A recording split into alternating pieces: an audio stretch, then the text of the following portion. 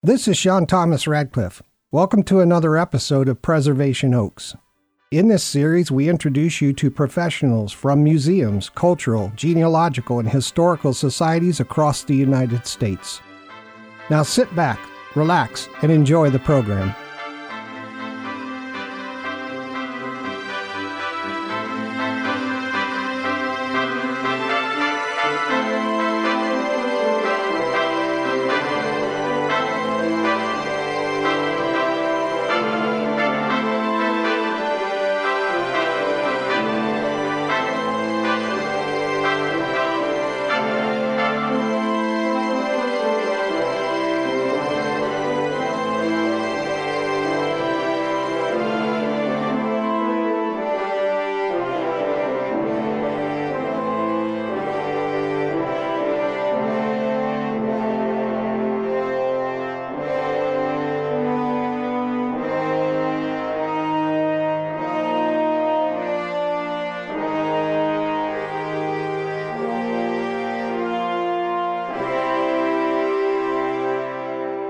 Good day, everyone. Welcome to Preservation Oaks. This is your host, Sean Thomas Radcliffe, coming to you from Salt Lake City, and this is the internationally syndicated original talk program on MicroStream Radio, where we feature interviews with professionals from museums, cultural and heritage institutions, historical and genealogical societies across the United States. Hey, thanks for listening. By the way, our main platform is preservationoaks.podbean.com.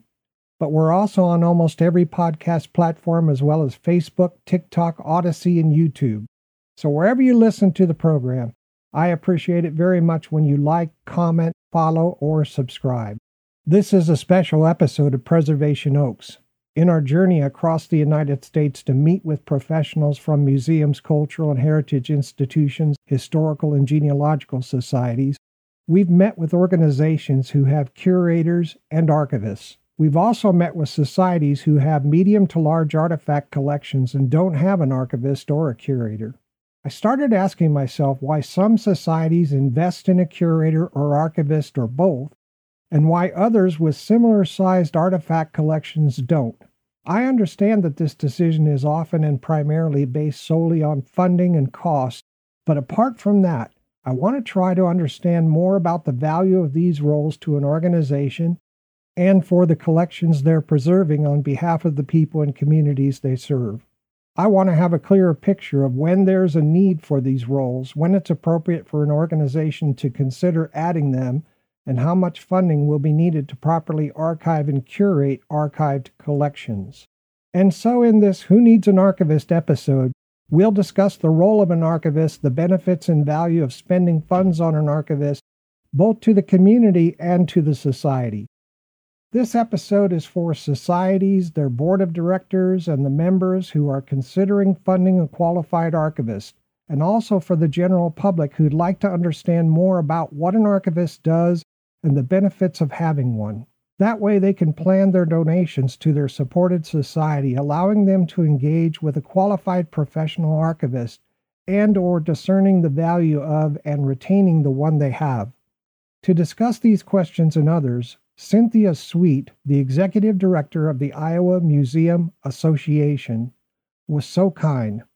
She connected us with Cheyenne Jansdatter, the archives manager and outreach associate at the Museum of Danish America. All right, that being said, let's get this show snapping. If you're listening and you'd like to be a guest on the program, or if you have questions or comments about the program, spin off an email to preservationoaks@gmail.com. Couple of jokes. A couple's on a date at a fancy restaurant. The woman tells the man to say something to her that will get her heart racing. He says, "I forgot my wallet." A Sunday school teacher asked her little children one Easter Sunday as they were on the way to the church service, "And why is it necessary to be quiet in church?" The bright little girl piped up, "Because people are sleeping." Take some tea, some Twinings tea. Now, you can email us anytime at preservationoaks@gmail.com. Hey, I'd like to give a shout out to the Iowa Museum Association. Their vision statement is, "We believe Iowa museums are essential to their communities," and their mission statement is, Working in the interests of Iowa museums, the Iowa Museum Association builds organizational capacity, advocates to heighten awareness of the field, and fosters community. Iowa museums include art centers and museums, botanical gardens, children's museums, historic sites, historical societies, living history sites, nature centers, natural history museums, planetariums, science and technology centers, and zoos. You'll find them on the internet at iowamuseums.org. Great organization. Now let me introduce you all to Cheyenne Yansdatter, starting with a brief biography. As mentioned before, Cheyenne Yansdatter is the Archives Manager and Outreach Associate for the Museum of Danish America. She's an experienced collections manager with a demonstrated history of working in the museum and archive fields. She's skilled in public speaking and the Danish language. Cheyenne received a Bachelor of Arts in International Studies, German language from the Dana College, a Danish heritage school.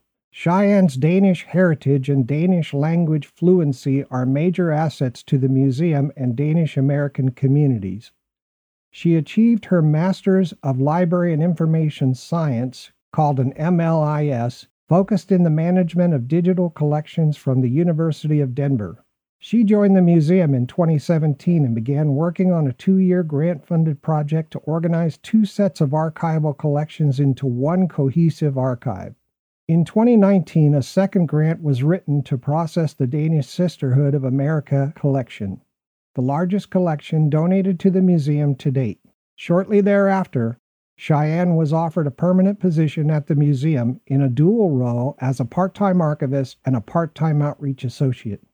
Cheyenne is the first archivist to be employed by the Museum of Danish America, and in my view is uniquely qualified to help us understand the role of an archivist. Welcome to the program, Cheyenne. Thank you. Thank you so much for having me, Sean. Hey, I'm very honored to have you here today. Very much appreciate your time and especially your expertise. Thanks so much for helping us understand more about the archivist role. I will do my best. I've always been a bit confused about the role of an archivist as compared to like a curator. And so I thought, well, let's do a special episode and try to understand not only what an archivist does, but also for the many societies out there that could benefit from an archivist but haven't thought of going that direction yet. What is the criteria to have one? But before I do that, I went through the Iowa Museums Association, and Cynthia Sweet, the executive director, was kind enough to put us in touch with you. Can you tell us a little bit about the Museum of Danish America where you work? Sure, I'd be happy to. First of all, location. We're located in Elkhorn, Iowa, which is about halfway between Omaha and Des Moines on I-80 as a reference point for those who are familiar with the Midwest. There are, of course, billboards directing you if you should ever want to visit. And we primarily tell the story of Danish American experience as well as historic and modern influences on Denmark and the United States, and the continuing story of how a nation of immigrants shape American identity. So I pretty much took that basically just from our mission, but to break that down, we're telling the Danish American story and how that's evolved over time. That's great. And if I understand it correctly, you know how to speak Danish, right? I do. I speak Danish fluently. That's very good. It comes into play with a lot of the archival materials that I work with. I would say at least half, maybe more, are actually in Danish. And it's very helpful for being able to determine what I'm looking at. Oh, cool. Can you help us understand a little bit about your background, how you came to do what you do now? You are the archives manager of the Museum of Danish America, right? Yes, I am. So I attended the University of Denver and received my Master's of Library and Information Science back in 2015. I was then searching for a position working in archives or libraries, and a posting for a position at the Museum of Danish America. I came across it and I thought, well, how perfect. I had not actually heard of the museum before, even though I attended Dana College, which was in Blair, Nebraska for my undergraduate degree. So I was in the neighborhood, I guess, about an hour away from here in Nebraska.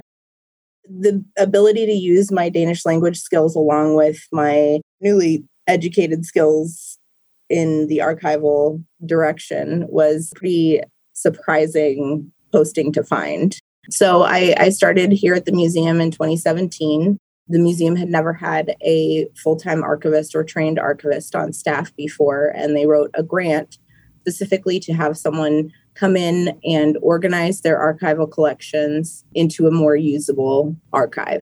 And that's how I started here. Oh, very cool. I only expected to be here for 2 years. We then wrote a second grant to keep me here, working on another large collection here at the museum. And then I showed my value to the museum as a whole and was offered a permanent position, which I am now in. Fantastic. I'll bet that museum's really something. Someday I'll probably get up there and take a look at it. It's really beautiful. It's an unexpected gem out in sort of the middle of nowhere. Well, before we get into the life of an archivist and try to understand more about that, I'd like to give the contact information of the Iowa Museums Association first, and then the Museum of Danish America. You can contact the Iowa Museums Association by phone at 319-239-2236. You can write them at P.O. Box 824, Cedar Falls, Iowa, 50613. All right. And then the Museum of Danish America is at 2212 Washington Street in Elkhorn, Iowa, 51531. For general correspondence, you can write them an email at info@danishmuseum.org. You can call them for general calls at 712-764-7001. If you've got a genealogy-related inquiry, you can contact their genealogy center by mail at genealogy@danishmuseum.org. And the genealogy mailing address is 4210 Main Street, P.O. Box 249, Elkhorn, Iowa, 51531. For genealogy calls, you can call them at 712-764-7008. They're on Facebook as the Museum of Danish America. Their website is danishmuseum.org. Does that all sound right, Cheyenne? Sounds right to me. Okay, good. All right, let's get into talking about the role of an archivist. You know, I watch a lot of these documentaries, and they have museum personnel. It's mostly archaeology and stuff like that. Even the BBC carries the curators at the London Museum doing things. And they always show a person, sometimes they're in a white lab coat, they're sitting at a table with an artifact, and they're looking through some kind of a magnifying glass with a light, and they're scratching away at an artifact to clean it. Is that the role of an archivist, or what does an archivist do in an organization? Yeah. So first of all, I would say that generally archivists work mostly with documentary artifacts. So photographs, other documents. For me specifically, I work with a lot of immigration documents, passports, birth certificates, letters, correspondence, things like that.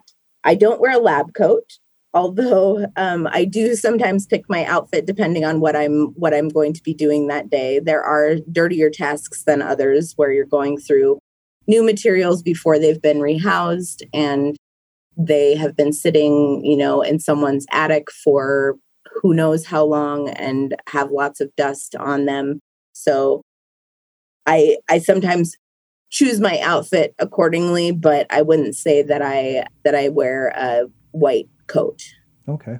Also, now when you're talking about artifacts, like a physical artifact, I do say most of the time archivists work with documents because, as we'll talk about later, sometimes the role of an archivist encompasses more depending on the funding capabilities of your institution.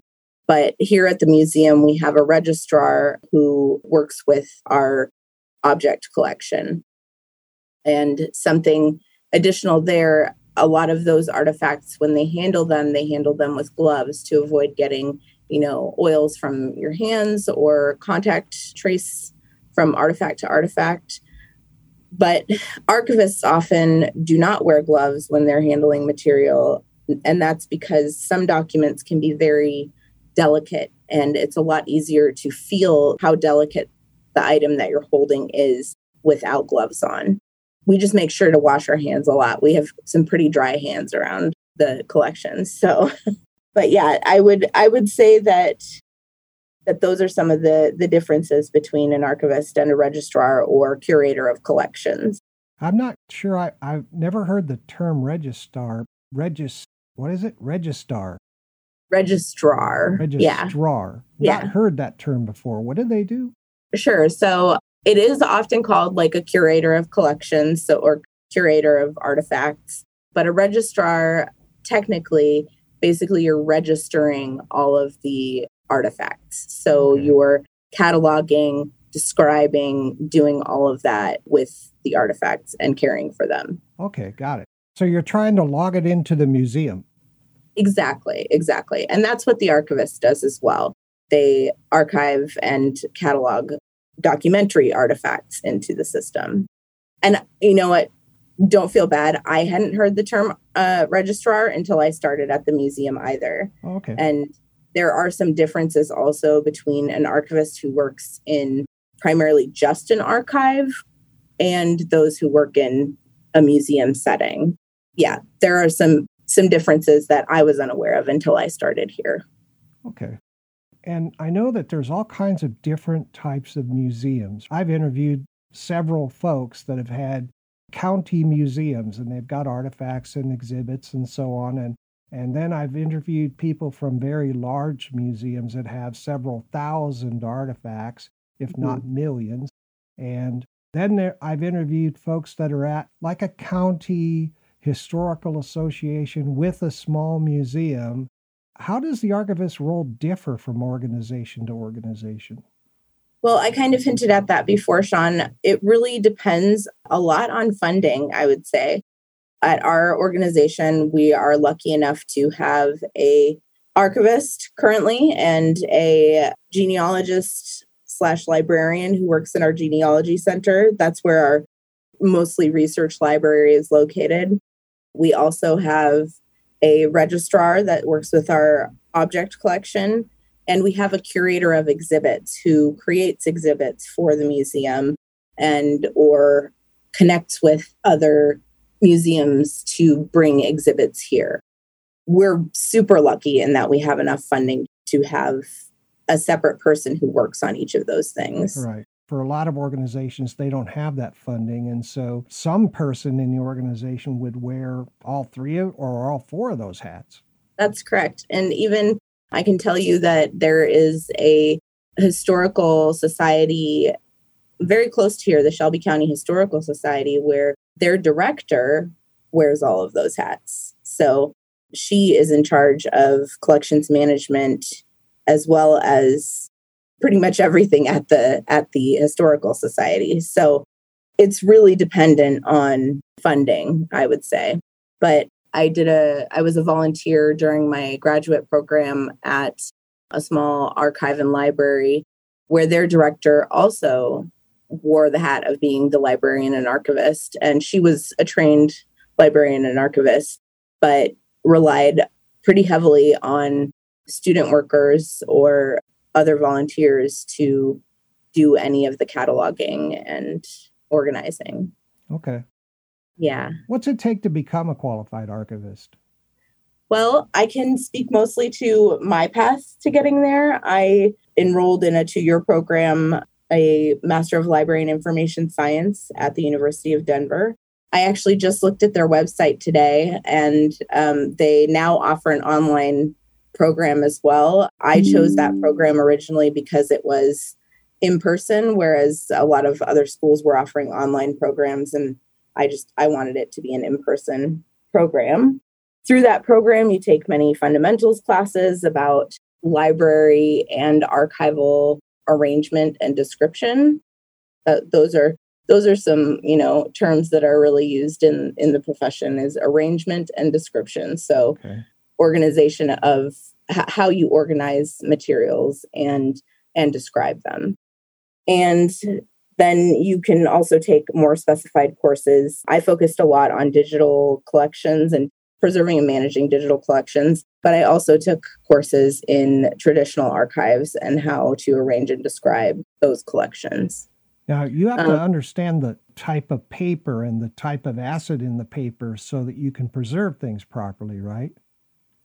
Well, yes and no. I mean, that is certainly part of it. I would say that goes to a different part of the profession where you're looking more at conservation of items and maybe fixing damages to items. That's more sciencey involved. I will say that you have to understand or be able to find products to preserve these materials. So you're wanting to get boxes and folders and such that are acid-free to sort of slow the process of aging and degradation. Okay, interesting. So it took you 2 years, and did you have to then do an internship? Yeah, there was a practicum involved in my program. It was one of the final courses that I took. I had to actually go in the field and work in an archive. And then I also, throughout your education, you also want to do various volunteer opportunities. So they recommend that you find different volunteer opportunities within that program. I think so. I've only had my degree, well, I guess it's almost been 8 years now. So I think that there's a push to remove some of the barriers of access and education. And also, I think there's a bigger push to create funded or paid internships rather than requiring a student to do things for free. Oh, that makes sense. Yes. Yeah. I'm very much in favor of that. It was hard. It was pretty hard while I was in school to work full time, go to school full time, and also find time to volunteer to get something on my resume to help me get a job later. That's quite a commitment. Yeah. Wow. Definitely. So now you're a trained archivist. What kind of tools does the archivist need to be successful? So I would say you learn a lot in your program about best practices and the standard that you want to follow. One of the things that I learned through my volunteer opportunities and internships was that it's not always possible to get all the way to the best practice, but you always want to reach for it. So I think the most important thing is to have stable housing for your document. If there are folders that something comes in that are not acid-free, making sure to transfer them to acid-free folders and acid-free boxes. Of course, a digital cataloging system is fantastic, but for institutions that just don't have the funding to make that happen, having an Excel spreadsheet where you catalog your documents it works just as well. Yeah. And I think as long as you can start a numbering system that is easily followable, and so creating that Excel spreadsheet that logs all of your artifacts or documents is important. You can also create a finding aid just using a Word document for each of those boxes that just is basically a roadmap to what is housed within that box. And it makes it easier for your user to find what they're looking for, whether that be a researcher or even yourself. Sometimes you're the user of these materials. And the primary purpose of an archivist is to organize things so that they're usable and findable later. Okay. So does the registrar put things into the software for the catalog like Past Perfect or something like that? Or does the archivist do that? We both do. Okay. So our institution does use Past Perfect. Both of us catalog, we just catalog in different areas of the catalog, if that makes sense. Yeah, it makes sense. How long did it take you to learn Past Perfect? I'm still learning things. Yeah. I would say that about the profession as a whole. You never know everything. No one can ever know everything about the archival profession. And there are still aspects of Past Perfect that I learn to this day. How long did it take me I'm pretty good with technology, and so the basics of it I learned maybe just a couple of weeks, honestly. There are, though, more in-depth uses of Past Perfect that I'm myself am probably unaware of. Yeah. Well, they're changing it all the time with new releases too, Yes. and putting Yeah. more of it online and, all Yeah. this other stuff. Yeah. When I said that some institutions can't afford to have an online catalog, there are new options becoming available all the time. There's something called Preservica, which I actually looked into last year, which is an open source platform and fairly inexpensive. So, I mean, there are always options out there if you want to go with something like that. But if you want really inexpensive, an Excel spreadsheet works just fine. Yeah, I've interviewed organizations that use a spreadsheet. Yeah.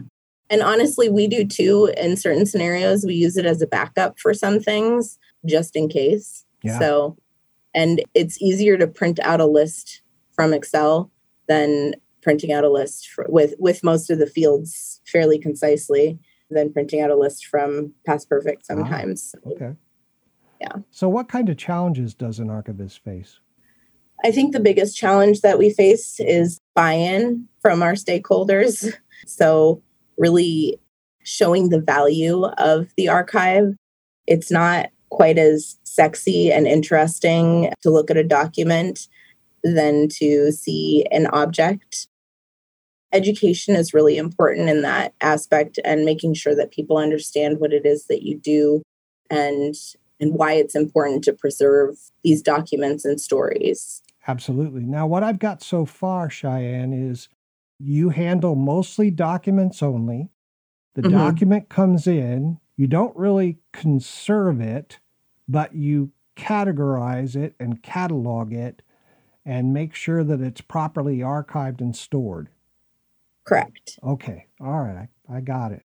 Yeah. I also fulfill, if people are looking for material for research purposes, I answer research requests and do scanning of material if that is needed. We're not exactly centrally located, so it helps to be able to connect over the internet. Well, plus every organization that I've run into so far has 4 times as many documents as they do artifact objects. Yeah. Maybe even 10 times as much. Some of these organizations are in the millions of photographs and papers. And if you can't categorize that and lay your hands on what you need, that's a big problem. Yeah, I would totally agree. I mean, there's not a point to having all of those. There's not as much of a point to having all of those documents if they're sitting on a shelf and nobody knows what's in it and you can't get to it, Yeah. I guess that's really the big function of an archivist, is making sure that things are findable and easy to get to. Well, Cheyenne, I hate to interrupt, but it's time to take a break for a few minutes. Okay. All right, listeners, we'll be right back after these important messages.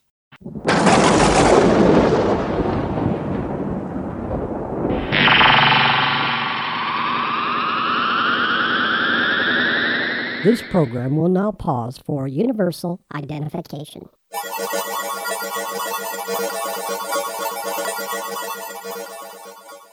Remember that feeling of wonder when you learned something fascinating about the past for the very first time? The Old Fort Genealogical Society is bringing the past back to life. Their goal is to collect, preserve, and disseminate knowledge and information with reference to genealogical and related historical, biographical, and heraldic data on behalf of the people of Fort Scott and Bourbon County, Kansas. Be a part of the action by volunteering and supporting the Old Fort Genealogical Society. Visit them on the internet at ksgenweb.org/society/FTScott and learn more about this valuable local nonprofit organization. Donate, join, become a member, and visit them today in the Memorial Hall at 221 South National Avenue, Fort Scott, Kansas, 66701. History. The aroma is like rich farm soil or a familiar old book, the flavor bold and decadent, the touch divine. And the stories? Yes, the stories are luxury simply defined. Introducing Preservation Oaks, a program featuring museums, cultural and heritage institutions, historical, and genealogical societies across the United States. If you think you're familiar with the stories of history, you haven't experienced listening to Preservation Oaks, the program that invites you to experience each unique episode featuring professionals from these essential organizations. Select any episode from wherever you get your podcasts, then sit back and enjoy the luxury of history. No worries, because the enjoyment's on us. This is Stacy Gosling, the president of the Winneshiek County Historical Society in Decorah, Iowa, and I had a lot of fun as a guest on Preservation Oaks. This is Carrie Eilers from the Cedar Falls Historical Society, and I love listening to Preservation Oaks on MicroStream Radio. This is Ben Terwilliger, the executive director of the Eudora Area Historical Society and Museum, located in Eudora, Kansas, and you're listening to Preservation Oaks. 9 out of 10 listeners agree. Preservation Oaks is the best podcast on the internet. And now, back to Preservation Oaks.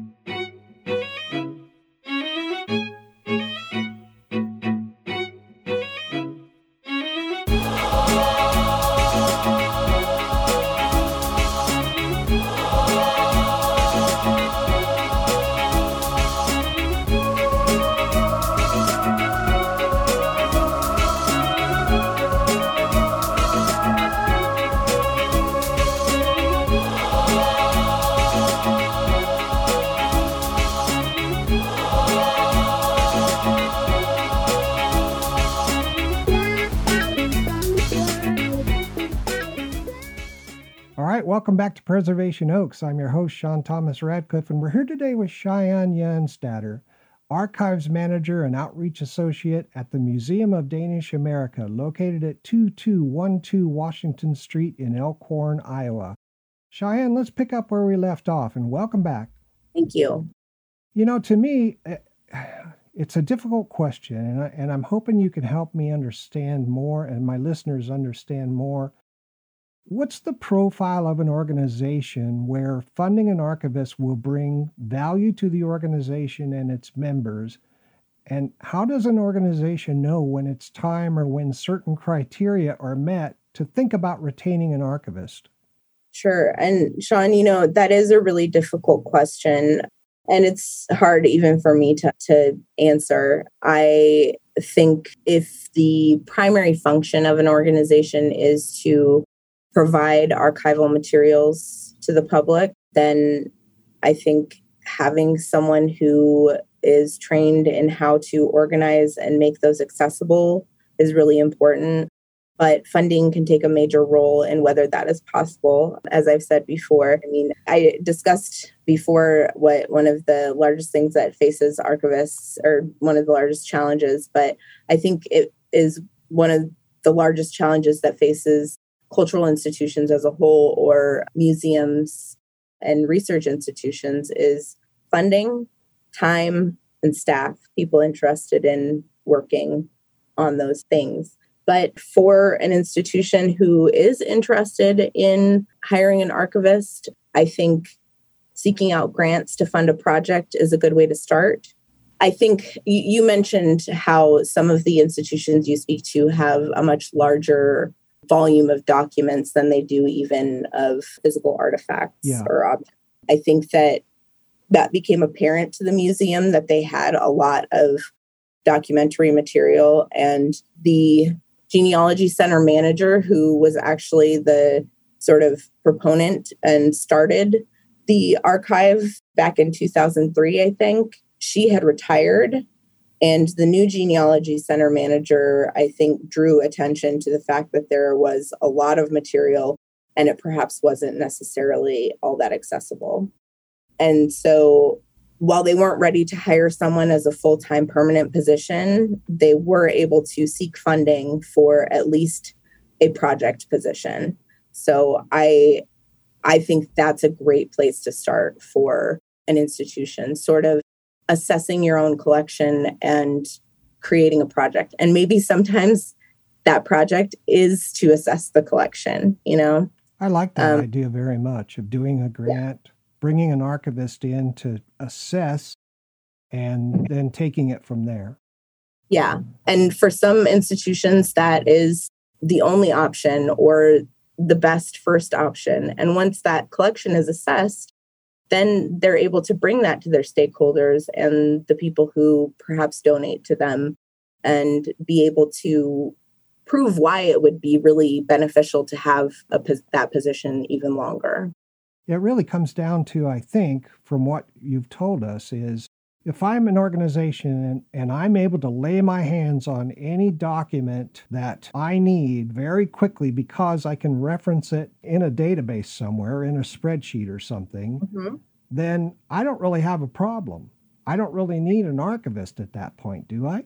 You don't necessarily need an archivist. I would certainly recommend that if you're an institution who perhaps can't find that funding or doesn't have someone on staff who would be able to write a successful grant, there are, through the Society of American Archivists, there are lots of materials that you can access information about how to preserve. And I would really recommend that people do that and make sure that they're using good archival arrangement and description. And there are courses, and I had actually written that down for some of the process to become an archivist. A sort of alternative route is to go to the Society of American Archivists continuing education area. And there are courses that are, less expensive, maybe $100, $200, to get some of those basics and fundamentals that can help someone who is not necessarily a trained archivist. Right. Now, if you create your own categorization that's not a standard in the industry, in other words, how archivists are trained, but you're doing just fine, as soon as you go to transition that, you may have a problem. Yeah, it certainly can be difficult. And I would say even with the museum, because they had been doing it a certain way for such a long time, it just didn't make sense to, reinvent the wheel. Right. I went with the arrangement and description that they already had, making some adjustments that I thought would make things a little easier. So that's something that you really learn also, is that what's the best use of your time? And it was not the best of use of my time to renumber it and change everything, Right. Yeah. Makes sense.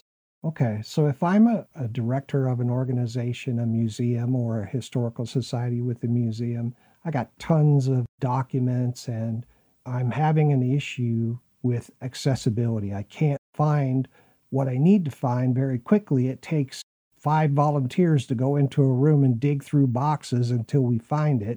That could be your justification to talk to the board of directors about doing a grant and doing an assessment and potentially bringing on a qualified archivist. Yeah. When I looked at that question, what criteria would they use? I mean, access was the first word that I put there. That's the best way to sell it to your board of directors. If things are not accessible, then what's the point in storing them, Yep. I didn't even think of that.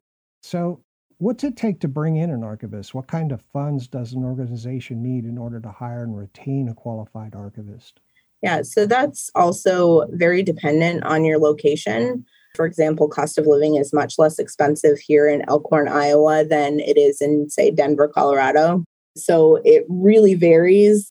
There are some tools I would recommend, like if an institution is looking to hire someone and they're not quite sure what to offer, you can always look at comparable institutions' job postings and see. There's also on the American Alliance of Museums website, they have a salary survey that they did back in 2017. They're due to do another one because that was several years ago now, but it does cost to purchase the full report, but it is very detailed. It has many different roles within a museum organization, including an archival. Basically, they took a survey of professionals across the United States, and it's also broken down by area of the United States and gives you sort of a baseline and a high end of salary information. So that can be very helpful as well.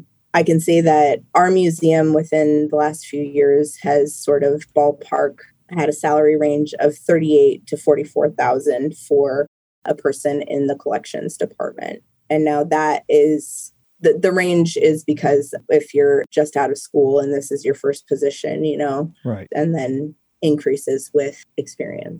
The salary also is going to be dependent on whether you plan to offer benefits to your archivist as well. Right. or your collections person. The museum pays for all of our benefits as well. So we're pretty lucky, but I do know of other institutions where that is not part of the salary because they just can't afford it. So that comes into play as well. But have you ever heard the old saying, if you give a mouse a cookie? Yes. Okay. So if you give a mouse a cookie, they're going to want a glass of milk. If I'm an organization that is thinking about bringing on an archivist, what other types of costs come with it? Like, has the archivist been trained to use certain things that day one, when they come into the organization, they're going to want? Mm-hmm. Yeah, that's a really good question. I would say probably materials is going to be the first at the top of that list of what things cost. The most basic thing that probably an archivist is going to expect is to be able to get those materials they need, boxes and folders, perhaps archival tissue paper for use. I wanted, when I started, a flatbed scanner, a large format scanner, sorry. We did not have that when I started. And thankfully, the museum was able to find funding and provide that. But it just makes it easier. And I was able to sort of sell that by saying, we're not in the middle of a big city. People don't visit us often. If we're able to scan some of our materials and have them online, then we are connecting with our users more easily. Yeah. And so that was one thing that I maybe didn't expect, but really pushed for. Yeah, that's a good thought. Good thought. Yeah.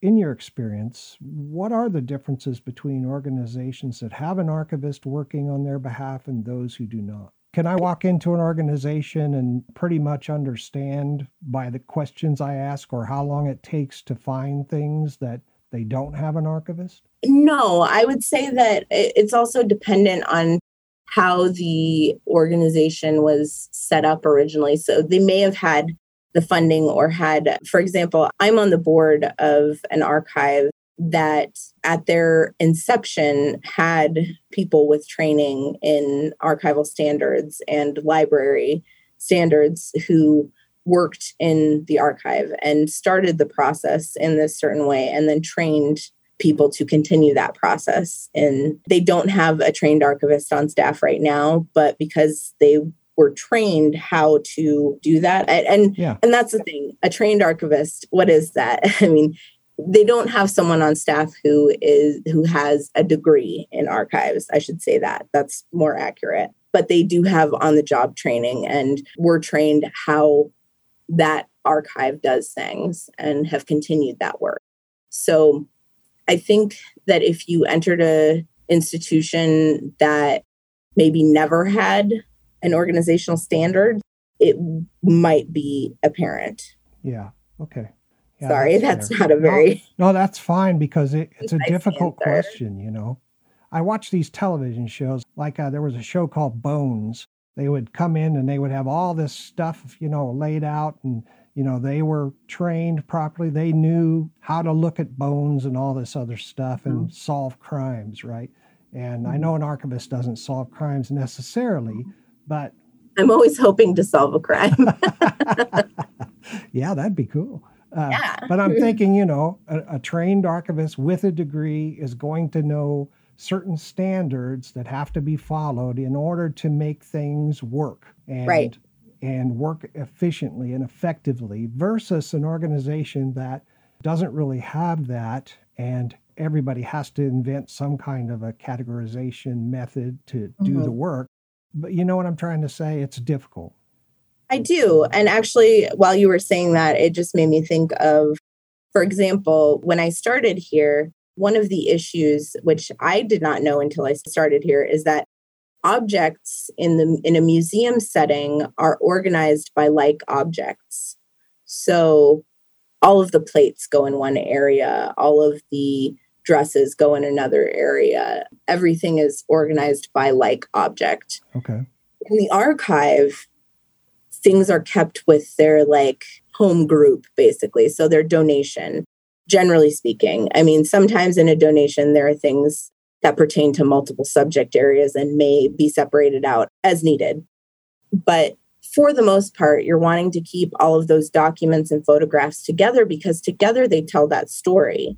And when I started here, some of the archival materials had been separated out the way that you would do with objects. So there was a box full of passports and there was a box full of birth certificates. Yeah. And so by themselves, they didn't tell that story, of that person. We'll say a person because that's mostly what I do here. I tell the stories of people.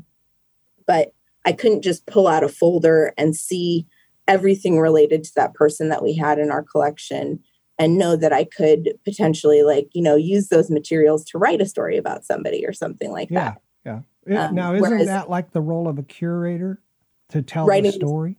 Telling the story. So a curator would take from the records that our registrar or I made to pull things together and create a story to share with the public. Right. But you make that possible by the way you categorize. And how much of the story we tell in our notes on the catalog side. Of course. Yeah. But so that's a standard that the registrar who was here previously, she followed the standards that she knew, which were how to organize objects, which is just not the way that we do things in the archival world. But she didn't know that. She wasn't trained that way. Right. And so that's not her fault. It's just those are some of the smaller, the things that you might not think about. Oh, yeah, I definitely wouldn't think about it. Without that training, you're going down one road and it may not be the most efficient way to help the organization and help tell that story because that's what it's all about, right? Right. Yeah. Well, and on that note, because the nature of objects, you catalog and give a number to each specific piece of the object.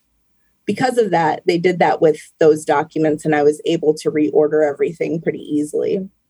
But that's another thing that with archival documents, you don't usually give a number to each individual piece of paper. It's just not possible. And if you were not trained in that way, you might think you have to do that. Yeah, I would. And then you might never get anywhere in your archive because you are still working on putting a number on, all these tiny pieces of paper, whereas, and you have, 100 boxes of material that has yet to be cataloged. So knowing those standards as well of how much to do can really help for If cataloging. I don't have a number on every piece of paper, then how do I find it? Well, you carefully put things into a folder and then number that folder and then sort of describe what is within that folder. Oh, okay. Interesting. Very interesting. Yeah, I would have never known that. Yeah. Very cool. Now, if I'm an organization who is thinking about an archivist, maybe we need an archivist because we have a lot of documents that we can't easily find. And I've got to build a case for the board to try to get the funding or write a grant or whatever it is, then can I go to for instance, the Society of American Archivists and get advice? Oh, sure. One of the things that you gain more access by doing this, obviously, but I have a membership to the Society of American Archivists. I do believe, though, that there are some things that you can, without having a membership, I think you can still post on their listservs. For those who don't know, a listserv is sort of an email list of questions or job postings, even sometimes. I know that when I started at the museum, there were certain things that I wasn't sure what direction to take. And so I posted questions about what would you do in this scenario. Oh, right. And it's like a forum, basically. And it's just so valuable to get insight from your colleagues who can shed some light on what they would do. And while sometimes what they would do wouldn't exactly work for my institution, it would give me ideas of how I could move forward. Absolutely. Yeah. That's very good. Do you have volunteers helping you every day? I don't. My mother is actually a volunteer for me, and she helps me as she can. There are different departments that do have volunteers more often. Our genealogy center has a nice group of volunteers who come and do various tasks. And it really depends on the skill set of your volunteers and Right. what they can help with. Well, that's what I was wondering, because when you walk into an organization as an archivist, you're an army of one. Right. And you've got this training and, so on, but there may be an awful lot to do with 1 million documents. Yeah, there are. And there are some little piddly things that you wouldn't think of. But I, for example, had my mom helping me with removing staples and paper clips from documents Yeah. because they rust and can cause damage to documents. And I think she was doing it for a while. And then she asked me if it was really helping or if I was just finding busy work for her. And I said, no, it's really helping. Just think about how much time it's taking you to remove each of those staples and how much time that would take away from me cataloging, Yep. So some volunteers also have technology, are comfortable with technology and can help with cataloging or can help with those spreadsheets that we were talking about, putting information into those spreadsheets. One of the institutions that I work with has volunteers come in and they use an overhead scanner, and the institution has set everything up so they can just come in and flip pages that are being scanned and uploaded to a computer. And then they're handled by the people who work at that institution. But that's, a time-consuming process that just turning those pages helps. So, Yeah, makes sense. Now, Cheyenne, we've covered a lot of very interesting topics. Are there any other thoughts or comments you'd like to add to help people out there understand the archivist's role, the value to their local museums across the United States? Yeah, I sort of mentioned this before, but I really view my job as keeping the stories of people from the past. Sometimes when I open a folder and I'm looking at photos and documents related to a person, because that's what my institution works with the most, I realize that I might be the last person who knew that this person existed. And I think that's a really special thing to keep their memory alive and be able to continue to share that story in the future. Thank you for that very much. You've been so kind to help us understand this. I'd like to thank the Iowa Museum Association and their executive director, Cynthia Sweet, for their assistance, and Cheyenne Janstatter, the archives manager and outreach associate from the Museum of Danish America, located at 2212 Washington Street in Elkhorn, Iowa. Listeners, thanks for listening. If you're supporting one or more museums, cultural and heritage institutions, historical and genealogical societies who do not currently have an archivist, the information in this episode can be used to evaluate whether the organization is a good candidate for this role based on the criteria that Cheyenne and I have discussed. At least you have more information in order to begin the appropriate discussions with society leaders. You now have a better idea of when it's appropriate to have a qualified archivist on staff and what value they provide and what kinds of funds and donations are needed so the artifacts in the care of your local museum can be properly preserved on your behalf. Cheyenne, thank you so much. Thank you, Sean. I had a great time. Cheyenne, if there is an organization out there that is trying to understand why they might need an archivist and the value of an archivist and build a case for an archivist, would you be willing to allow them to contact you with questions? Yes, Sean, I'd be happy to talk with anybody about whether they are needing an archivist or also brainstorm ideas for using the staff or volunteers that they have now. I would be happy to do that. Oh, thank you so much. I know that you have my email address, but I can say it here. My email is cjanstatter. So Janstatter, it's CJANSDATTER @danishmuseum.org. Okay. Thank you so much. I appreciate your time and especially your expertise. I think you've helped a lot of people. Thank you. Have a great day. You too. And with that, we'll end our time with guest Cheyenne Janstatter, the archives manager and outreach associate at the Museum of Danish America, located in Elkhorn, Iowa. Listeners, I recommend that you pay a visit to the Museum of Danish America. It looks like a great institution, and we'll be featuring the museum in an upcoming episode, so stay tuned for that. Okay, that's a wrap for this episode. In a future episode, we'll chat with the curator to learn more about that role. Music used today is from Scott Holmes and Cymbalbird. MicroStream Radio is a registered trademark. You can visit us at www.microstreamradio.com. This broadcast is owned and copyrighted by MicroStream Radio. It cannot be rebroadcast, downloaded, copied, or used anywhere without the written permission of MicroStream Radio. Thanks to everybody for listening. This is Sean Thomas Radcliffe. We'll see you all next time on Preservation Oaks.